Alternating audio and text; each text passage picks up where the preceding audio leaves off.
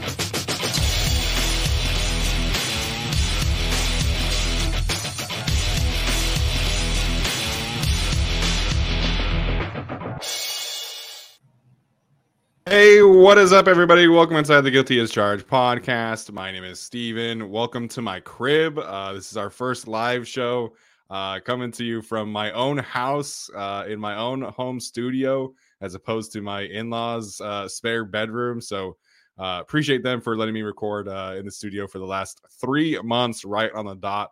Got my internet up and ready from yesterday. So happy to be here. Happy to talk some Charger football with my guys Tyler and Alex. Alex, what's up, man? We'll start with you. How are you doing tonight? I'm doing well. Prepare for the dark circles under my eyes to get only larger as they get flexed into Sunday Night Football again, which is great for the team, not great for me. But we will get through it, and please let this be the last one. If you flex the Titans game, so help me God. But yeah. Overall, great game and Raiders week. So family, trust, respect. Yes, as always, family, trust, respect. Have to do it big this week. So we will talk about, of course, the decision to flex the Chargers and Dolphins game into Sunday Night Football. I would also imagine that the Rams game gets flexed out of Sunday Night Football later on. But again, we'll discuss that down the road. Tyler, what is up, man? How are you doing tonight? Doing much better. Turns out when you're sick for about an entire week, that once you're not sick anymore, you feel pretty good. Yes, it is family, trust, respect week, but in my particular family, it's family, trust, and then one of us gets depressed by the end of the week. So we'll see how it goes. It's been about 50-50 during the season for a while now, but hopefully the Chargers can sweep the Raiders this week.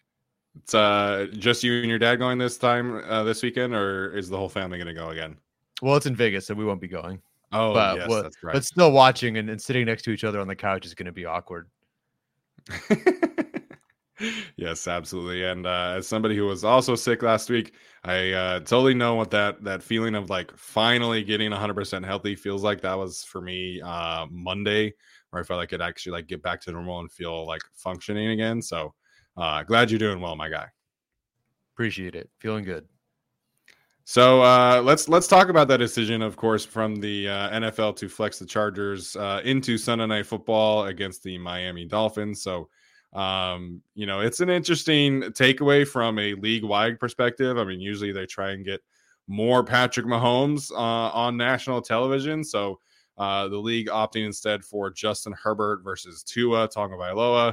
I'm sure there's going to be some very level-headed takes on Twitter all day long leading up to and after that game. But Tyler, your reaction and thoughts to that decision to get that game on Sunday Night Football?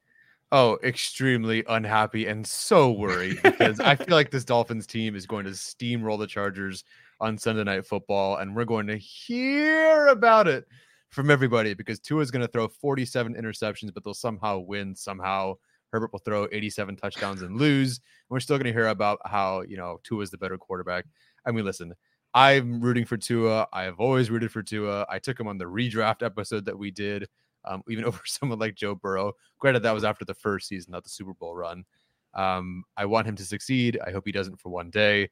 Regardless, it's going to be the most toxic environment possible.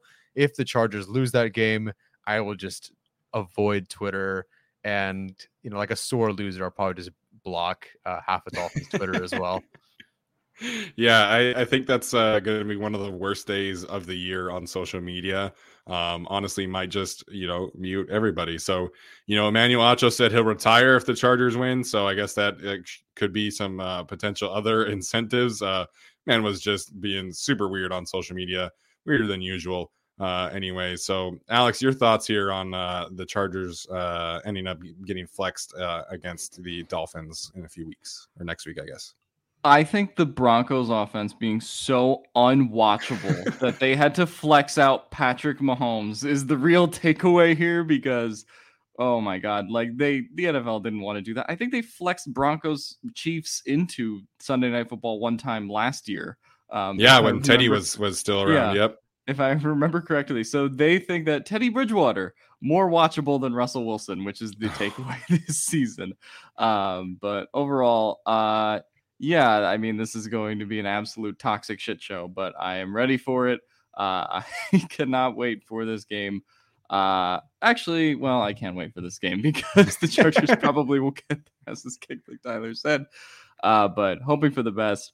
And, for all the advanced analytics that will be done about win-loss records, I guess this will craft a lot of narrative building. This game is kind of like sort of like a primetime version of the Herbert Burrow game the Chargers did last year. And the Chargers won that one, right? Yeah. And, people get to have fun on Twitter afterwards. What was it, like 41-20 last year? So hoping for a bit of a repeat in this. Is this the second Herbert Tua matchup? No, because Tua didn't play in that first one. It was Fitzpatrick still. Right. Did it? I thought it was Tua. I think he did play.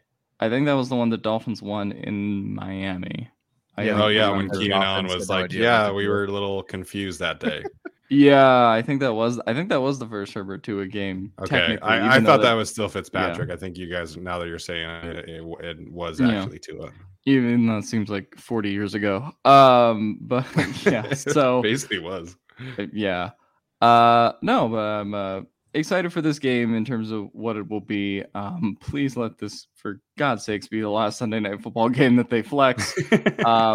They still have the Chargers Colts Monday Night Football too, right? Yeah. And there's no getting out of that one, sadly. But yeah, overall, yeah, this should be a good game. Not into whatever toxic narrative building will happen, but I guess it could be a fun day on Twitter if things go right for the Chargers. Yeah, I have a friend who did medical school in Miami, so he's become a Dolphins fan. He's not quite as insufferable as the rest of them on social media about it, but he messaged me and was like, "This is awesome! I can't wait to watch this game." And I'm like, "I definitely can. I definitely do not want to watch this Chargers defense play against Tyreek Hill, Jalen Waddle, and Tua and whatever they do on the ground." So, I think this is obviously a good opportunity for the team. I think this is good for the offense because for whatever reason, they're so much better on primetime than they are in regular games. So I don't know how I feel about the result overall. But I think this will kind of elevate the offensive performance a little bit more. Hopefully at that point, Mike Williams is back on the team as well. So I feel we should feel okay about the offensive performance, but the defense will definitely be in for a tough spot next week. Yeah, I'm just not mentally ready. This one, I don't know. We'll see. I'd go as far as to say it's kind of a must-win too, depending on how things play out. I think at the very least, assuming they beat the Raiders, which is an assumption, considering what Josh Jacobs just did, you probably have to win at least one of the two of the Dolphins-Titans split that they have going on there. So, especially because wildcard positioning, if the Bills get back to leading that division at some point, then the Chargers are competing with the Dolphins for that wild card still, like the rest of the AFC East. So yeah, that's going to be a huge one. Yeah, I'm not ready to call it a must-win, just depending on what happens this week. But I mean, the Chargers absolutely have to win 2 of their next 3 games. That was the mission that we kind of laid out a couple of weeks ago, was that over the Cardinals, Raiders, Dolphins, and Titans game, that this team had to go 3-1 in order to keep pace in the playoff picture. So we'll see what happens. If they lose on Sunday against the Raiders, then it absolutely is a must-win game. So we'll get to that point when we cross that bridge. But obviously have to talk about this Chargers and Raiders matchup. As we always do, we will be discussing some injury news. Unfortunately, I mentioned Mike Williams briefly. It does sound like he has a pretty good chance to play next week. It feels a little bit more 50-50 this week. That's kind of how it's been for the last little bit. But really the news that I want to focus in on here is the Joey Bosa news that Daniel Popper shared yesterday with me, and then kind of they got some more clarity today. Brandon Staley saying today that Joey is still a ways away, or I can't remember exactly how he worded it, but he's still some time away from practicing. Obviously this week, this Friday, is 8 weeks from the surgery. I think it might be 9 weeks. I can't remember exactly. But he's still a ways away from practicing, which obviously means, he's not going to be on the field in a game, for at least, they'll want at least a full week of practice for him. So, it sucks, man. There was always just like that glimmer of hope that Joey Bosa was going to be coming back and not saving the defense, right, but having a huge impact and being able to bring that pass rush and the run defense that this team desperately needs. I feel like we should kind of be taking the approach that we shouldn't expect to see him until we do. So I'm kind of done putting like the timeline on it and like, well, if he comes back for the final 4 games or the final 5 games or whatever, if he plays, great. But I'm at the point where I'm just kind of not expecting him to return at this point. Yeah. I wouldn't say not return, but I think at this point, like you said, when it happens, awesome. He's obviously working back. If I tore my groin as bad as he did, I would quit life. I would go do something else, anything that involves me sitting down and doing nothing. So I know he's working back and he's played through some injury before, but that's a tough one. December was kind of my first look at like, okay, where's Joey Bosa at? And technically we're not in December, but that's tomorrow. And we're at the point where he's not even really close to returning. To me, it just sounds like if the Chargers are in it and they have a chance to go on a run, in particular a postseason run, and he can come back for the final couple of games, get in there for the wild card game, kind of more full by that point, I think that's something that he would do.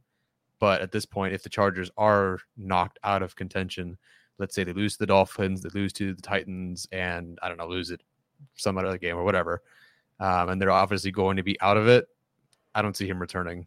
It's a tough injury. It was a devastating one to begin with, and at this point, he's closer, but him getting close is taking a very long time.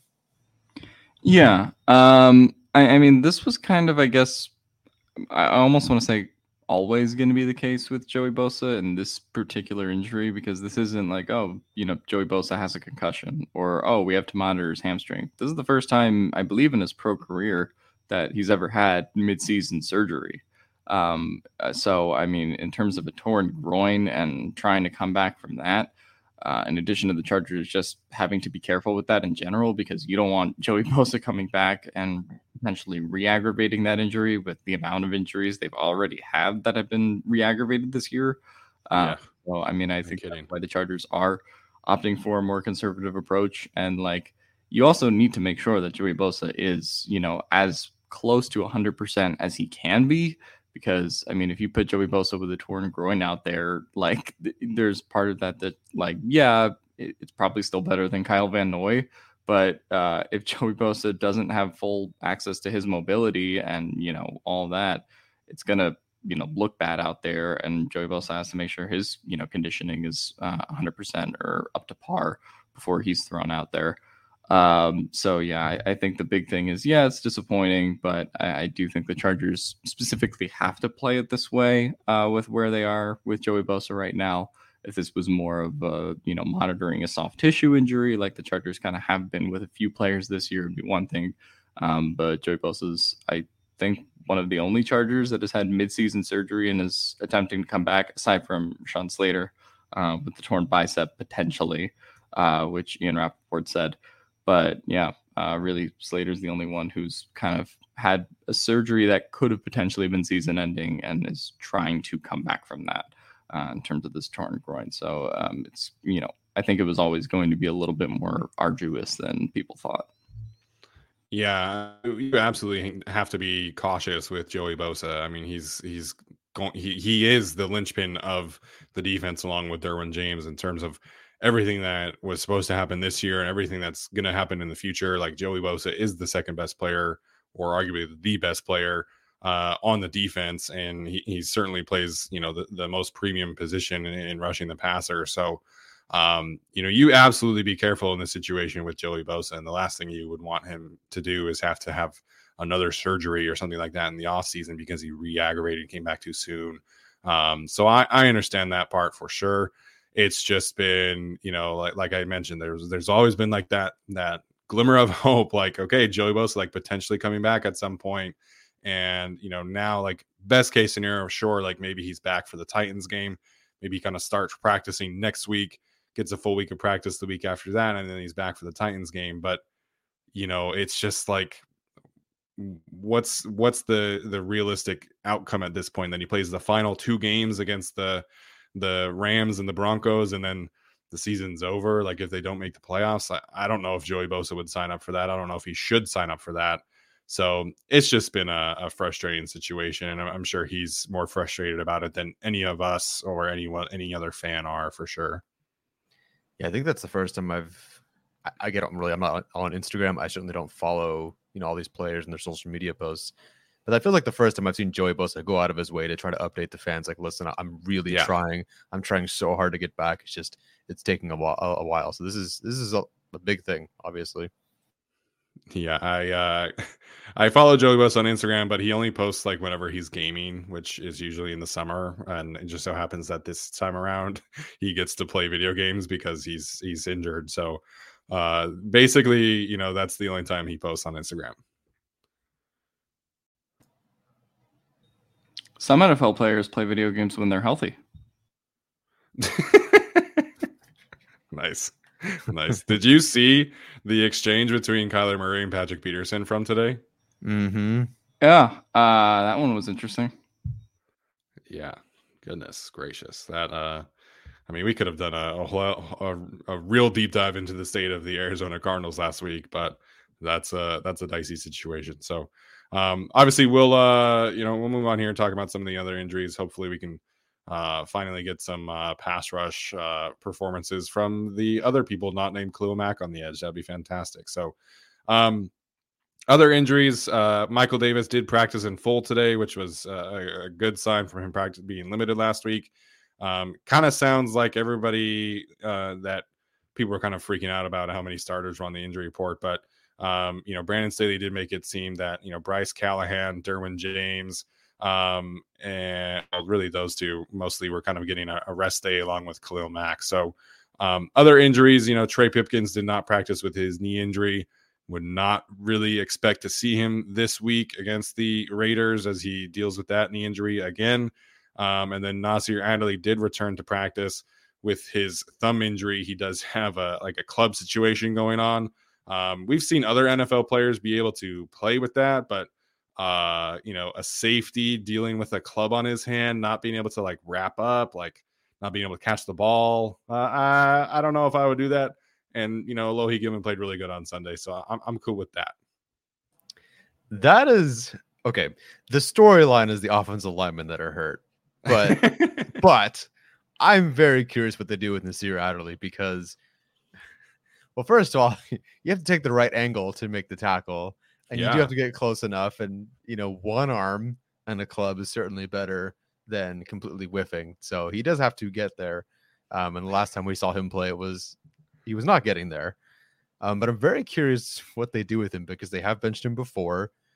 Gilman did play, even not just like to his level, like beyond that, as a safety in the NFL. He played a good game. I'm very, very curious what they do with him because if Adderley has one hand that is not functioning right now and he has a club on it, and you have to make these game-saving tackles on Josh Jacobs, I don't know if that's the guy you want out there, even though everything else, by all accounts, is fine and works and he can run and do everything. I don't know. I'm really curious what they do because they benched him before, and this isn't really a benching, but it's kind of a convenient excuse too. Yeah, Alex and I kind of talked about Nasir Adderley last week, but and Alohi Gilman that is as well. But I said this on Twitter yesterday. I want to retroactively give Alohi Gilman a stud of the day because I thought that he genuinely was really solid and like not just like solid for Alohi Gilman, like a solid, legitimate safety. And so, we've seen him have the two best starting safety performances alongside Derwin James of the season this year. So for me, I'm cool with Alohi Gilman starting the rest of the season. And last week I said it's like I know with Alohi, at least if he's going to make a mistake, he's going to do it and he's going to fly to the football and he's going to give everything he possibly can. Like we just haven't seen that same kind of effort that we would like to see from Nasir Adderley. I know that Alohi Gilman is going to be around the football and good things have tended to happen because of him playing more snaps. So he's definitely limited in coverage. He's definitely limited in terms of like playing the deep half of the field. But I know what I'm getting as a run defender. I know what I'm getting in the box. I know what I'm getting as a communicator and from an effort standpoint. So I thought Alohi Gilman was good on Sunday, and I think that he should be the starter from here on out.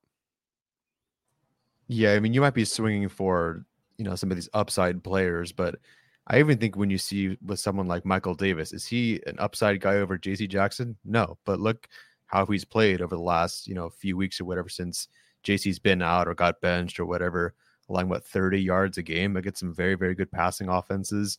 Is Braden Fehoko, a more dynamic, higher upside player than Otito or some of these other guys? Maybe not, but he's very scheme sound, and that's very helpful to them right now. Is Kenneth Murray like the highest ceiling linebacker on the team? Absolutely. He's not getting there right now. And someone like Troy Reeder could really come in. And while he doesn't have that ceiling, sometimes they just need someone who's very good to the scheme. Same with Alohi Gilman and the way he played. Like, was he getting interceptions and sacking the quarterback and doing these crazy things? Did it take him forever to trigger and run downhill because he's not the fastest player? Yeah, but he did recognize it. He did trigger downhill. And there are several plays in a row where he made some really good plays against the run, against quick wide receiver screens. And they kind of just need a scheme sound group of players. And I know Adderley has the higher ceiling, and that's why it is tough to just say, oh, we should, just have Gilman out there. But at the same time, if Gilman is giving you even just average to above average, I'll take that over the peaks and the valleys of, what could potentially lose you games when Adderley's completely out of position like he was against the Chiefs. Yeah. I think the biggest thing there is just stability, kind of like Tyler said, which is sort of why maybe you prefer like a Reeder over a Murray, on certain snaps, and certainly a Gilman over an Adderley in terms of what it's been recently. The injury and the convenience of it potentially playing Alohi in that scenario. I think that's something that probably the coaching staff has thought about, but I'll just be curious to see, depending on Adderley, if he wants to wear a club this game, I think that probably means he's pretty far away from playing. Maybe not far away, but probably another week away. But disappointing in terms of not getting to see what you want from Adderley in terms of, what his future on this team is, in terms of seeing that breakout or potential this year, which we really haven't seen to this point. So, definitely wanted to see that. But at this point, like, Alohi Gilman is the player that gives them the best chance to win. That doesn't mean he's the second coming of Adrian Phillips, playing alongside Derwin James. But, he's not making the big mistakes that Nasir Adderley has been making. And occasionally will come up with a fumble recovery. Occasionally will come up with an interception, right? Like, I just think the upside he gives you by not being a net negative is crucial to this team, especially with the state of the defense in other areas right now. I was not prepared for an Adrian Phillips standpoint. Shout out today. Was not mentally prepared for that at all. Well, you broke Steven. Nice. I'm just kidding. No, but in all seriousness, I'm excited to see what Alohi can do from here on out, because I think, if he can kind of stabilize that spot, then next year you'll feel a little bit more comfortable about not having to rely on a JT Woods breakout back there. That gives them a little bit more flexibility, dependability for sure. And then obviously they can add to the room as well, whether that's another draft pick or a free agent or something like that. All right, Tyler mentioned the offensive lineman. I did mention Trey Pipkins already. Obviously, have to talk about Corey Linsley here as well in concussion protocol. There wasn't a really firm update on Corey Linsley and where he stands with his concussion, but just based off of like how everything has kind of transpired around the league in concussions this year, I don't know how much I would expect Corey to be ready to play this week against the Raiders. So, potentially dealing with, again, Will Clapp at center and then Foster Sarell at right tackle against this Raiders defense. Yeah, big Jerry Tillery revenge game. Have the Chargers had anybody have a concussion and then play the following week? They haven't had many. It's been 2 Palmer, 2 Parham, or 1 Parham. No, because Palmer. Well, I don't know if Palmer's concussion happened in the second preseason game, right? Mm-hmm. And then he didn't play in the final preseason game, but I don't remember if that was because, like he was a starter or whatever, or if he actually was still dealing with the concussion. I don't think they've done it this year, but I want to say Asante Samuel Jr. came back last year. Mm-hmm. Joey Bosa in an instance. His first one. But yeah, I don't think it's happened this year though. So Bosa left the Bengals game. Was that a verified concussion, or was that them like with the rules and everything like that? I don't remember.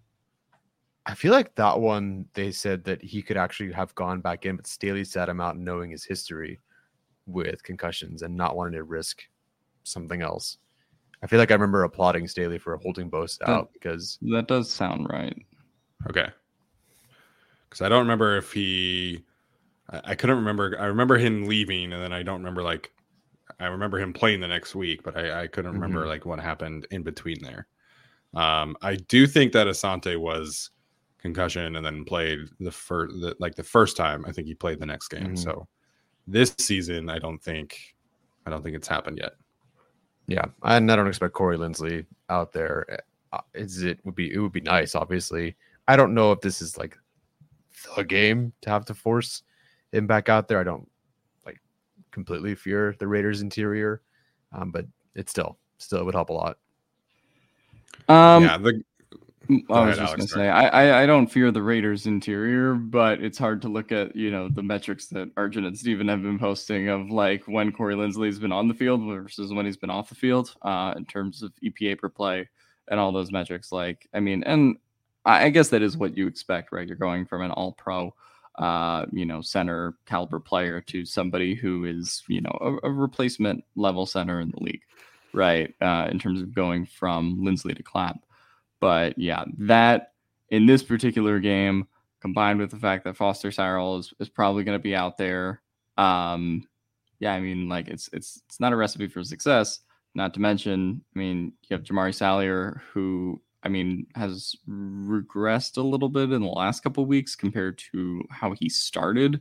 So, Filer, which has been a problem, all season. So instead of the Chargers having 5 really good spots, they probably have 2.5 right now, based on like the injuries and everything, and just player regression.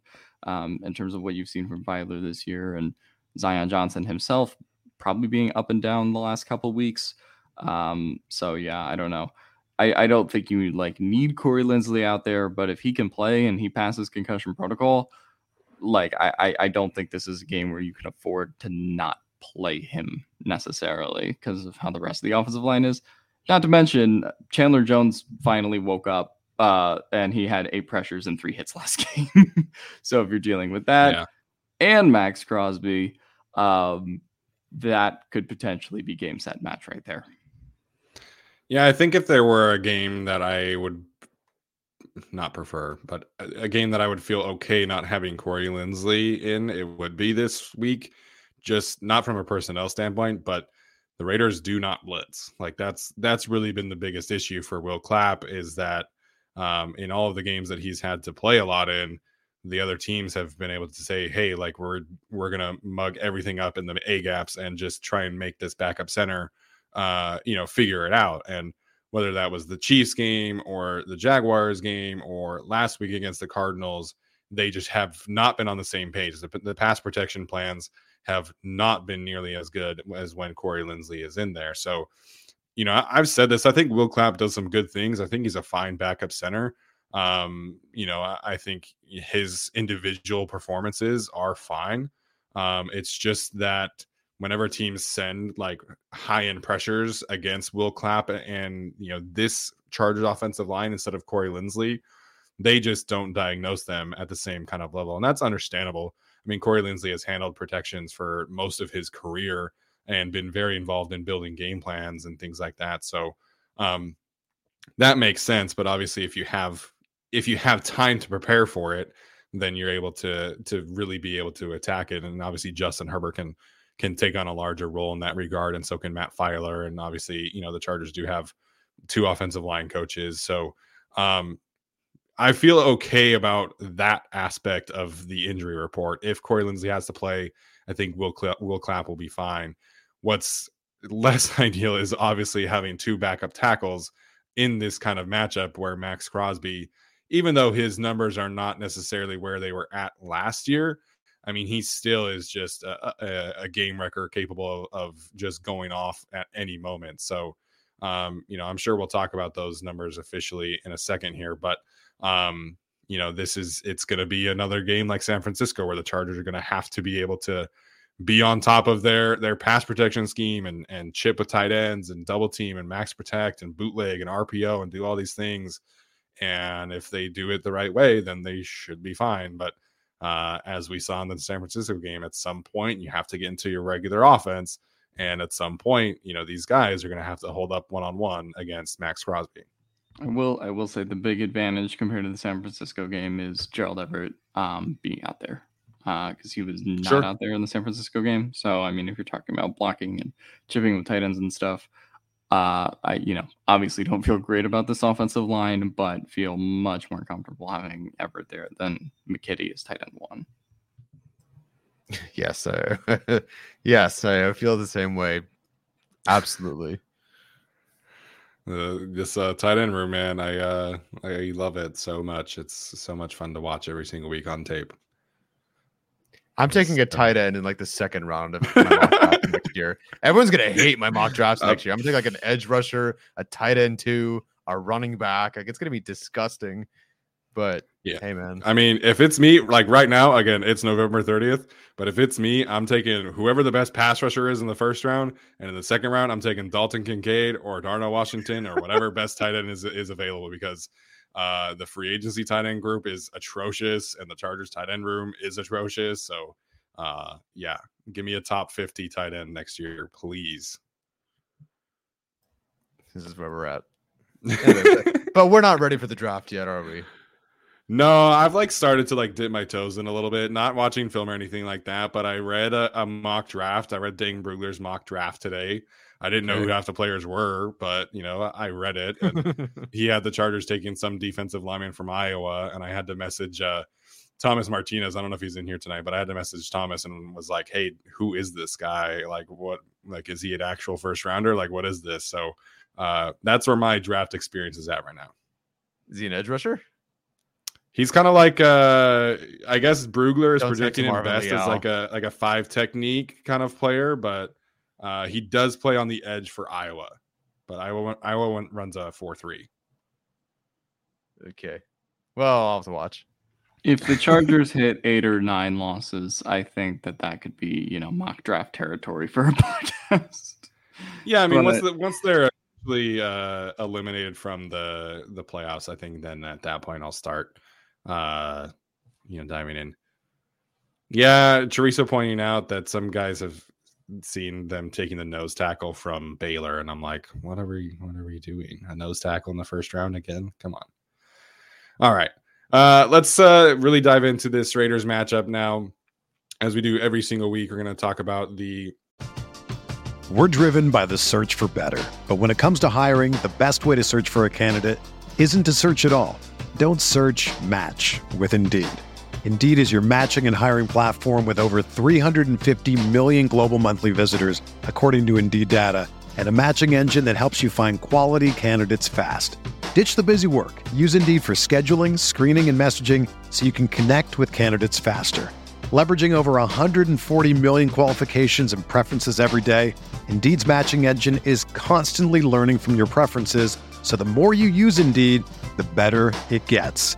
Join more than 3.5 million businesses worldwide that use Indeed to hire great talent fast. And listeners of this show will get a $75 sponsored job credit to get your jobs more visibility at Indeed.com/Blue Wire.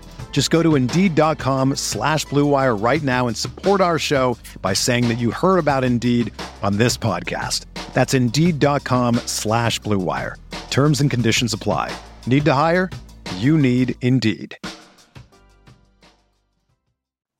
things that the Chargers need to do in order to secure a victory formation at the end of the game. So, Tyler, do you want to go first, or Alex, you want to go first? I can go. I'm already unmuted and ready to rock, I guess. All right, Tyler, go ahead. Well, there's this guy, Josh Jacobs, who just had 303 yards last game against the Seahawks at 220 something or whatever it was rushing. Granted, 85 of those were in overtime. Still, 303 total yards is insane. He's, I'm sure, a little bit sore this week. The Chargers looked much better against the run. Okay, this is asking a lot of Staley. Chargers looked much better against the run. No surprise when they had three defensive tackles out there, whether it was some combination of, Fehoko, Gaziano, and Sebastian Joseph Day, Fox in there, whatever. They were so much better against the run. But they have this thing where they just want to run nickel out there all the time and get Bryce Callahan on the field. And Staley's talked about it. I don't want to give up a 40-yard pass. I don't want to give up a deep bomb for a touchdown. That's great. Still, giving up 7 yards a carry and some 40-yard runs anyway isn't great either. I understand if you look at the Raiders week one and say, okay, with the weapons they have, we probably have to throw out nickel more. Whatever. I get it. And Bryce Callahan, it sucks to have to take him off the field because he's one of your best defensive players. But you don't have Waller this week, and you don't have Renfro. I love Mac Hollins. I think I'm a huge fan of his, honestly. Devontae Adams is Devontae Adams. But you don't really have to rely on stopping the pass as much, even though Devontae Adams is one of the best receivers in the league. It's less worrisome than it was week one. And I think the Chargers really do need to try to lean into more three defensive tackle looks because they're just better as a more complete team that way. Maybe they'll give up some more passing yards than they would if they were a nickel, but I think just being a more complete, balanced team would be good this week. And it's a good week to try it because you're not facing as many weapons as you would have seen week one or even against the Cardinals. Like it is Derek Carr thrown to Devontae Adams. That can be dangerous, but it's Adams and then it's kind of Mac Hollins. To me, I want them to stop Josh Jacobs, or at least I want them to try to be more balanced to stop Josh Jacobs. So for me, my victory formation, my key to victory here is just be balanced, try to get more three defensive tackle looks out there. Also because Braden Fehoko and Joe Gaziano, I think, are playing pretty well. Yeah, I think Morgan Fox is also playing the run pretty well right now as well. So the Chargers have, like we said, like their defensive tackle room is not the problem right now. Like I think if you objectively look at the reasoning why the Chargers are giving up a lot of, yards on the ground. It's that teams know that they can attack Kyle Van Noy, Chris Rumph, Derek Tuska, whoever is opposite of Khalil Mack, and then you can isolate Kenneth Murray, and then you can isolate the secondary, and that's been the issue, right? Like the Cardinals are primarily an inside zone rushing team, and they went right at the edge for the Chargers last week, and they were not making any jokes about it. So it's just been, whatever the Chargers are getting into these heavier packages, they are able to stop the run. It's just been whenever they want to start out in nickel, or they want to start out in penny, or whenever they want to start out in these sub packages, they do not have the horses to, clear enough gaps for the secondary and the linebackers to go out there and make plays. And that's just been a big issue. So I think that's a great point. And I absolutely concur. They should play a lot of more base package. The Raiders do run a lot of 2 tight end looks. They run Jakob Johnson, their fullback, a lot as well. So this is, this has kind of become a little bit more of an old school Patriots offense where they want to just, muck up these games and run Josh Jacobs into the ground. I mean, talking about 240 yards on the ground or whatever it was against the Seahawks. The Seahawks run defense is legitimately good. So this is a game where Josh McDaniels is going to say, hey, if you're not going to stop the run, I'm just going to keep doing it. And Josh Jacobs is going to have another huge game. So I think that's a great call, Tyler. Yeah, and McDaniels has said that he didn't really know, because he goes from the Patriots and they have a big stable of backs, right? Fantasy football, don't pick a Patriots running back because there's 4 of them and Belichick will start one of them. So he's not really used to having this workhorse kind of guy, but he's learned to trust someone like Josh Jacobs. We're like, oh, he doesn't actually really get tired as you move into the third and fourth quarter. You can keep feeding him. McDaniels has started, and he said as much, he's trusting him more and more and more the more he gets to know him. And you obviously saw that last week. There's no reason to get away from that from him this week. Yeah, I just always thought it was so weird before the season. They were like, the way they played Josh Jacobs in the preseason, and like at one point it was this weird competition. They declined the 5th-year option, which to me is like one of the weirdest moves for a guy who's like consistently been like a top. He's been good, in the league, like especially what he can give you when he's on and not injured. I mean, I just thought that was a weird move from them. But I mean, depending on, I guess we'll see if they give him a contract in the offseason. I don't know, but Josh Jacobs has certainly earned it. I sort of given up on the run defense, sadly. I think giving up 120 yards or whatever they gave up to James Conner has sort of got me at the point where I'm like, Josh Jacobs is kind of going to do his thing, and it's up to the Chargers in the other areas of the game, so to speak, to figure out if they can survive the rest of it. I'll talk about being a little bit more balanced, but being a little bit more balanced on the offense. The Raiders are giving up, if I'm looking correctly, about 120 rushing yards per game. And the Chargers in 3 of their last 4 games have under 100 rushing yards. Last week, Justin Herbert was their leading rusher with 38 rushing yards. Of course, that comes with the caveat that they started the game down 10-0, which changed a lot of their game script early on, and sort of the plays they can run because they were playing from behind. But the Chargers have been doing that a lot in the last month, starting down games 10-0 and starting down games 13-0, and then being like, all right, let's get back in this, right? So I would say that just starting off on more even footing this game is going to be really important. Controlling the tempo, much like they did in the first Chargers-Raiders game back all the way in week 1. They really haven't done that in a game in a while. Even in these games they've been winning, it doesn't really feel like they've controlled the tempo or like controlled the pace of the game, so to speak, really since that first Raiders game. And so, being able to see that, Austin Eckler running the ball, you just sort of hope for an effort that is much more like the Chiefs game, where it just feels a lot more balanced.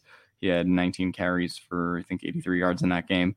And, overall a good output from the rushing attack. Not expecting anything remotely close to like what the Chargers rushing output was against the Browns or against the Texans or anything.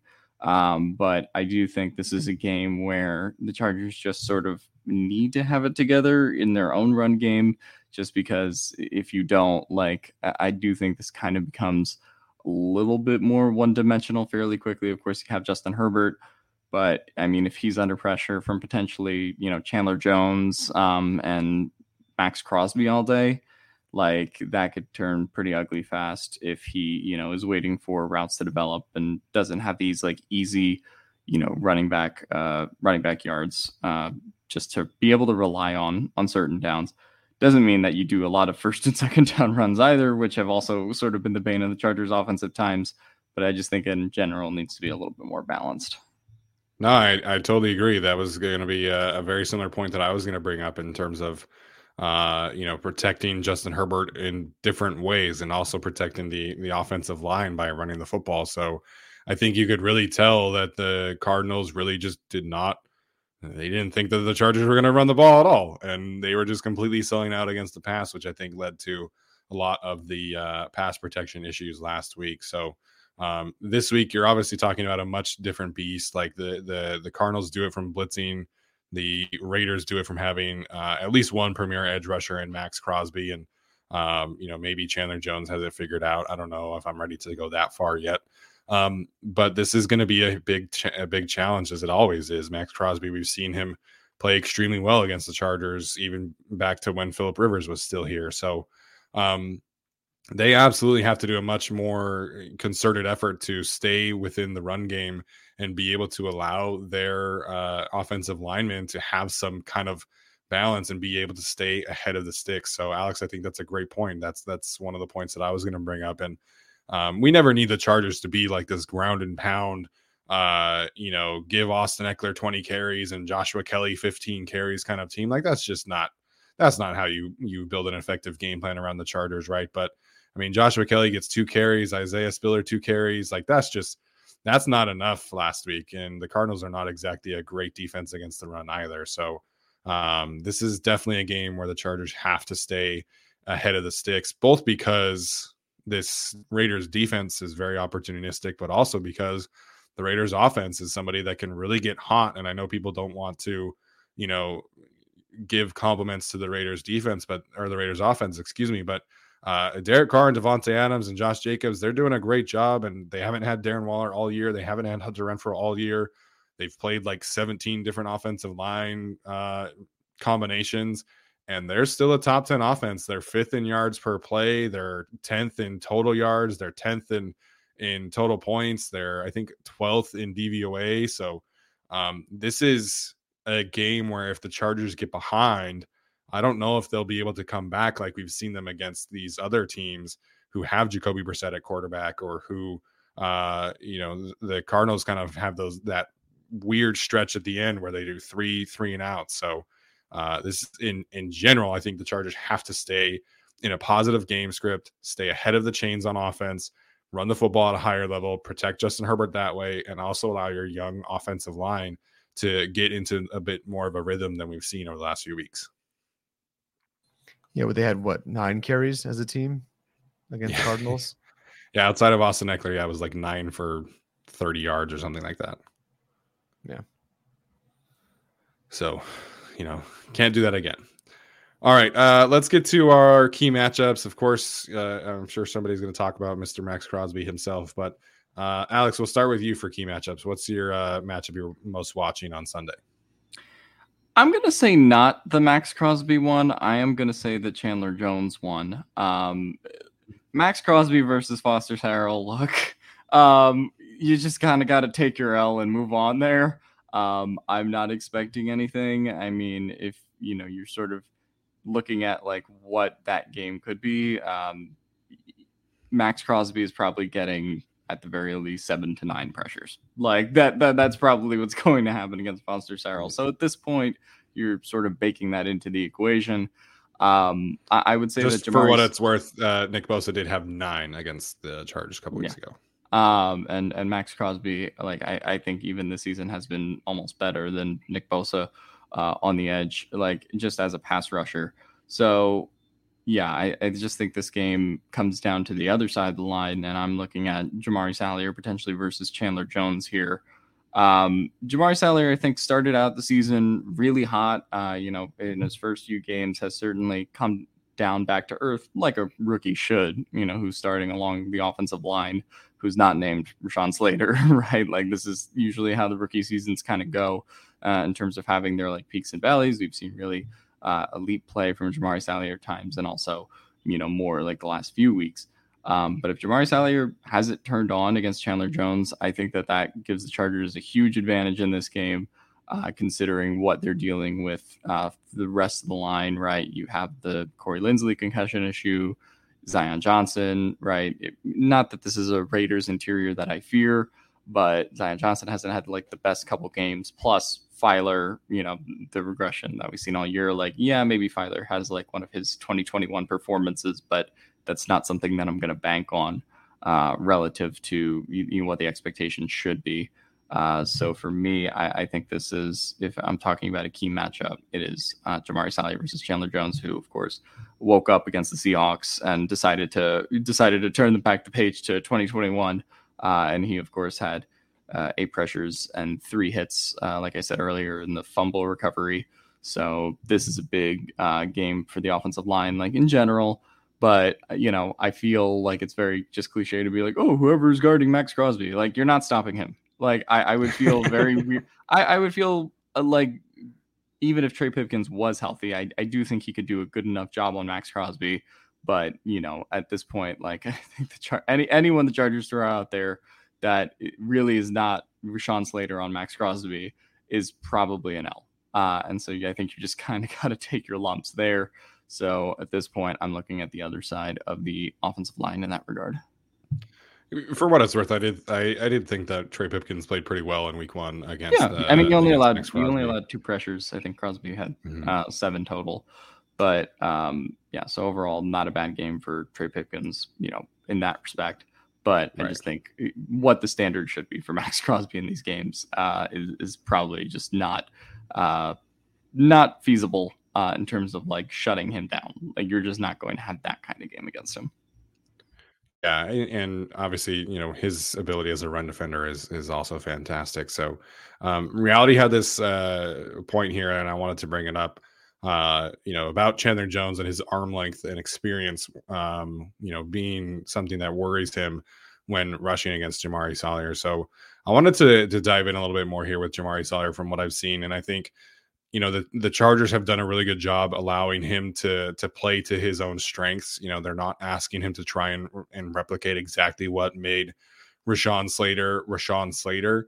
And so if you really sit down and watch what Jamaree Salyer has done, you'll see a lot more quick sets, a lot more jump sets than really what you saw from Rashawn Slater last year, who frankly could do anything and work any kind of set to his advantage and any hand striking technique and just be one of the most versatile offensive linemen in the league as a rookie, which is just insane, watching these other tackles. So they've allowed Jamaree to lean into his strengths. They've allowed him to use his size, which that is his calling card, right? Like he's a massive human being. And for the most part, I would say that he's done well against edge rushers who are, longer and a little bit more twitchy, at least more so than people I think would expect. If you really sit down and watch where Jamaree has struggled, it's been guys that can actually get into his chest and outpower him. So you're talking about JJ Watt this past week. You're talking about Myles Garrett. You're talking about Bradley Chubb a little bit in that matchup. So I'm not necessarily worried about Chandler Jones from a power perspective and being able to do that to Jamaree. I think absolutely Chandler can certainly use his length, which he has an incredible track record of being one of the best long arm players in the league. But I think Jamaree should be relatively fine in this game because I don't think that he has that Chandler Jones that it doesn't have the power to make Jamaree get off of his spot consistently, like we've seen from other guys like JJ Watt, Myles Garrett, and Bradley Chubb, like I mentioned. Yeah, I'm glad you keyed into that. Would you like to take a few minutes to talk about Zion and him not being a bust, as some of Twitter? Yeah, the Zion discourse on Twitter has been really frustrating because I understand, we were all expecting Zion to be fantastic this season, and he hasn't been, and I think that's a fair assessment. He's definitely struggled in certain situations, but if you really sit down and watch what the Chargers are doing, they're really trying to protect Matt Filer, and they're really double teaming a lot on that side. So Zion has been on an island quite a lot this season as a rookie. And, there are certainly some matchups where he's not been any positive matchup for what I would say. The Niners put edge rushers on him. The Cardinals have JJ Watt. Like he's certainly taken some lumps against some, premier edge rushers or premier defensive tackles. And he does struggle a little bit IDing certain stunts and certain blitzes. But that's all natural for a rookie interior offensive lineman. It's one of the hardest positions to come in and be an all-pro immediate impact player. So I think Zion has taken some lumps, but I think if you really watch what they do in the run game, when they do run the ball, Zion is almost always at the center of how they run the football. And they've really keyed in on his ability as a run blocker, whether that is pulling, whether that is, his ability to work double teams, get to the second level. Like Zion is absolutely making a strong impact. Does he have some tough moments in pass protection? Absolutely.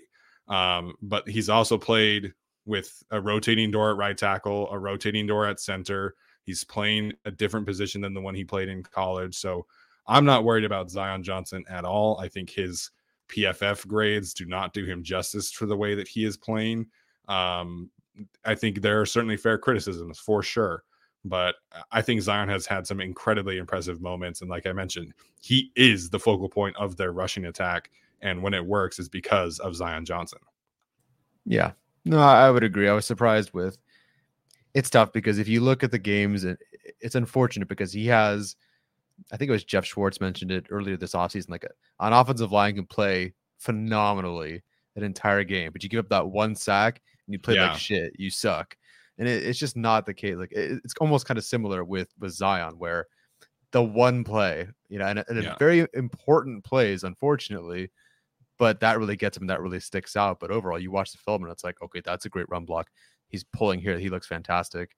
I believe last time I checked, there were only 2 rookies in the entire NFL at guard tackle that have a higher pass blocking efficiency. Like just for reference, it's not like he's bad for a rookie or anything. Yes, we expected him to do, better early on. I think he's taken, some lumps, like you said. He's struggled, but I also think part of our expectation for him, like you can literally see our reaction when they drafted him, is that we thought he was playing left guard where he was more natural. This switch to right guard really did change the calculus of how it was going to take for him to adjust, and doing that between, half and half Corey Linsley, half and half Trey Pipkins. It's been tough. And like you said, he's been more on an island, and Filer's really been the one that has been struggling. So I think Zion is completely fine. I think Arjun has even pointed out statistically that the learning curve for guards is one of the hardest in the NFL. He'll be fine, is what I'm trying to say. And I agree with you, Steven. Yeah, I mean, I hadn't even looked this up until you just mentioned it. But if you sort all rookies with 50% of their team snaps, the only 3 players higher than him are 2 centers, Tyler Linderbaum and Luke Fortner, and they get significantly fewer one-on-ones. And then Ike Ekwonu is the only tackle or guard higher than him. So, he's tied for 4th with Cole Strange and Abraham Lucas in pass blocking efficiency right now. So Zion's doing just fine. I think he's had some tough moments, but if you really sit down and watch, he is he's the one that they are isolating one-on-one. They are telling you that they feel better about Zion Johnson, where he's at pass protection wise, than Matt Filer, who they're consistently sending help towards. And if you watch the opportunities where Zion is free and he is able to help, he's doing a freaking awesome job of helping whoever is the right tackle. So, Zion has a lot of strengths, and I think we are seeing those. But again, like you mentioned, he'll give up a sack here, a pressure there, a knockdown there, and everybody wants to make him out to be a bust. But, the numbers are really good, and the film is really good. So he's doing fine. He's having a good rookie season. Obviously, we wish everybody could come in and be Rashawn Slater. That's just not the reality of offensive line play as rookies. Yeah, if you want to see a bust play football, watch the guy on the defensive side of the ball play linebacker. Damn. All right, we'll mention some key matchups here as well. I think I'm very curious to see how they go about the Davante Adams game this week, because obviously in week 1 without JC Jackson, it was a lot of Asante Samuel Jr. one-on-one. And we've seen, Asante's been kind of the guy that gets a lot of targets for the Chargers. I don't know if that's going to continue this week. We've seen Michael Davis have some good moments as well. But Davante is damn near 1,000 yards. He's still being an incredibly productive receiver. I don't know if they can go about the game plan the same way that they did last time. And again, we credited Asante for battling and having his moments, right? But if you're going to give up, 15 targets or whatever it was and 12 receptions for 140 yards, I don't know if I feel good about your chances in replicating the successful moments on defense in this matchup. So I think they have to do a better job of double teaming, shading coverage, not allowing Davante Adams to just be the focal point of the Raiders passing game. Make Matt Collins beat you, make whoever else is the other guys in their passing attack beat you, because I don't think that you can really be successful if you're allowing Davante Adams to go off for 140 and a couple touchdowns this week. Yes, it was a valiant effort the last time they played, but it was a valiant effort to the tune of 108 yards or whatever just to Adams and a touchdown. Did have a great pass breakup, did have a great interception, but there's playing very well, and there's good for you, dude. You did a really good job, and they're gonna have to play a bit better than that this time around. But I think Asante Samuel Jr. has grown a bit, so we'll see how that goes. It'll be fun to watch. If anything else, it's the most entertaining matchup. It's a tough spot because they can't really just do what they did in the Cardinals game and be like, okay, Michael Davis, you go get DeAndre Hopkins, right? Like they sort of can't really do that. Like if it's Michael Davis, you can't do it against Davante Adams, right? Like, I mean, Davante is a little bit, I think, too shifty. You're not like just asking big body to go against big body there. And so, yeah, this is a game where this is kind of what you signed JC Jackson for. And I mean, because of, how that's played out this year, unfortunately with the injury, Chargers have kind of been scrambling ever since. And so, yeah, I wish that there was like an easy answer here, but you probably just have to get away with, potentially sending help Asante Samuel Jr.'s way on a couple plays, and then, living with, the byproduct of covering Davante Adams, unfortunately, the rest of the game. I didn't realize this. Matt Collins actually has 40 catches for 531 yards and 3 touchdowns this year. They've made him. I want no one to talk about him. I want Matt Collins so bad. I'm such a big fan of Matt Collins, dude. Yeah, it was low-key a nice signing by them. I think he's definitely exceeded their expectations. I mean, Hunter Renfrow, their next best receiver after that, with 21 catches and 192 yards. So not getting a ton of receiver production outside of Davante and Mac. Yeah. Yeah, big. Keelan Cole, 6 catches, 75 yards. Super Bowl champion Matt Collins. It's more than Keelan Doss, though. I actually would have been a fan of signing Keelan Cole after Keenan Allen got hurt, but or I guess Jalen Guyton. Either way, did we do 3 key matchups? I forget at this point. I don't remember. I don't know. All right, well, let's move on here and get to some bold predictions. I think we talked about the offensive line a lot, so my brain's all there. So appreciate that conversation. But all right, bold prediction this week. I went bold with Joshua Kelly last week. It did not pay off. They did not give him the ball very much. But I think what we will see in this game is a reemergence from Joshua Palmer. So I'm going from one Joshua to another Joshua. I think we get a 100-yard game from Mr. Joshua Palmer. I'd love it. That'd be great. That sounds really, really good. Also for my fantasy team. Did I beat Steven last week? I think I did. I finally won. I don't know. I set my lineup and that's it. That league is too depressing for me at this point. Yeah, sorry for giving you Kyle Pitts. Okay. Yeah. My bold prediction. Okay.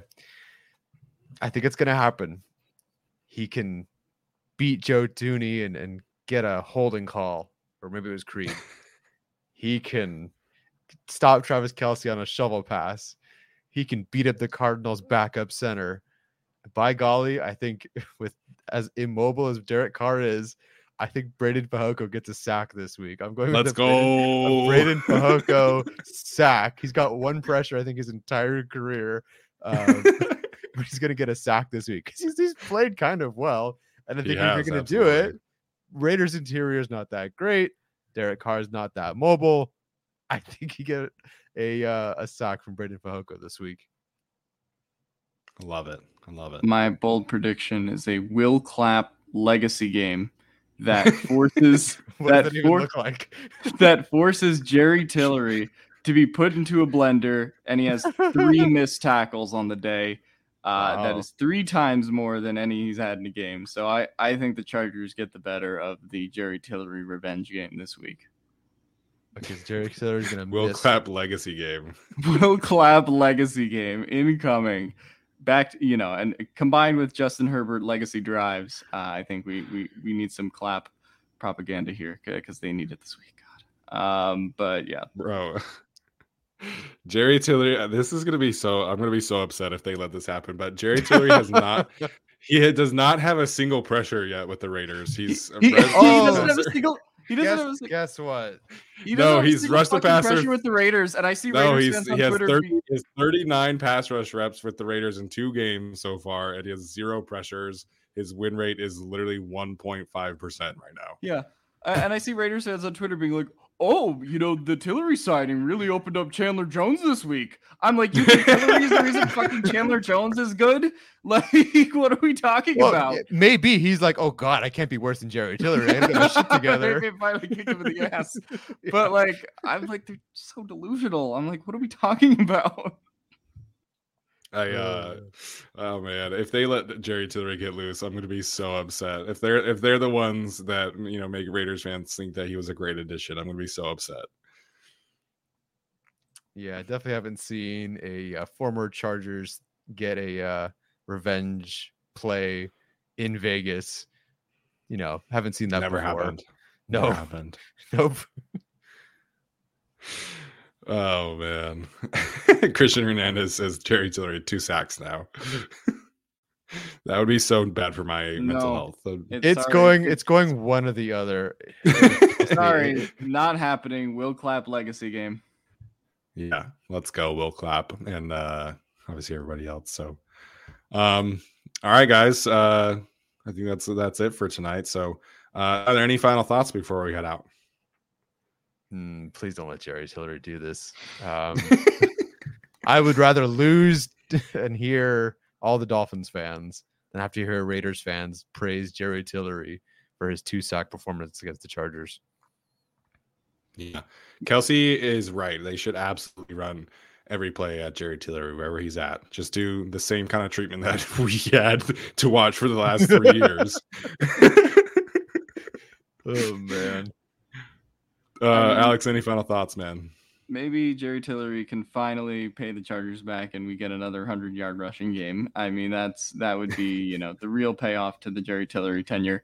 Yeah, I hope that the Chargers get the ground game going against the Raiders, hoping for a win there to give people a little bit of positivity heading into the Dolphins game now that that's been flexed into Sunday Night Football. That is the Chargers color rush game, and the Chargers are 6-1 wearing the royal blues. So, I don't know if it plays defense on Tyreek Hill, but it's a stat. 12th man, baby. I'll be there. Yeah. Speaking of 12th man, did you guys see that video of the Seahawks defensive player running onto the field after the interception? Yeah. And nobody called it. Oh man, that's a good poll, Alex. That's a good poll. Royal color rush. I'm glad they're not wearing the navies. That's for damn sure. Nope. Yeah, I think I'm excited for this game though, man. I think this is going to be a good classic, Chargers Raiders game down to the wire. So we'll have all of that covered.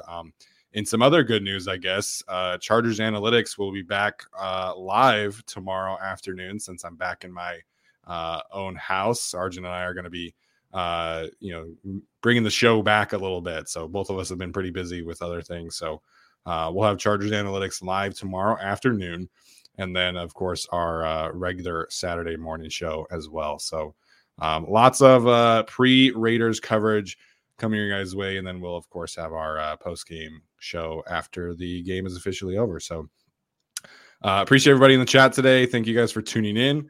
If you are listening to this, make sure to leave us a rating or review. We always appreciate all that positive feedback on there as well. Thank you to anybody who's been tagging us today in the Spotify. I don't even know what it's called. I don't know. I don't have Spotify, but the rankings or whatever. Yeah. What's it called, Alex? Spotify Wrapped. Spotify Wrapped. There we go. Because I guess it's the year is coming to an end. So appreciate everybody for tagging us there. So that's going to do it for us tonight. We will see you guys later. And as always, bolt up.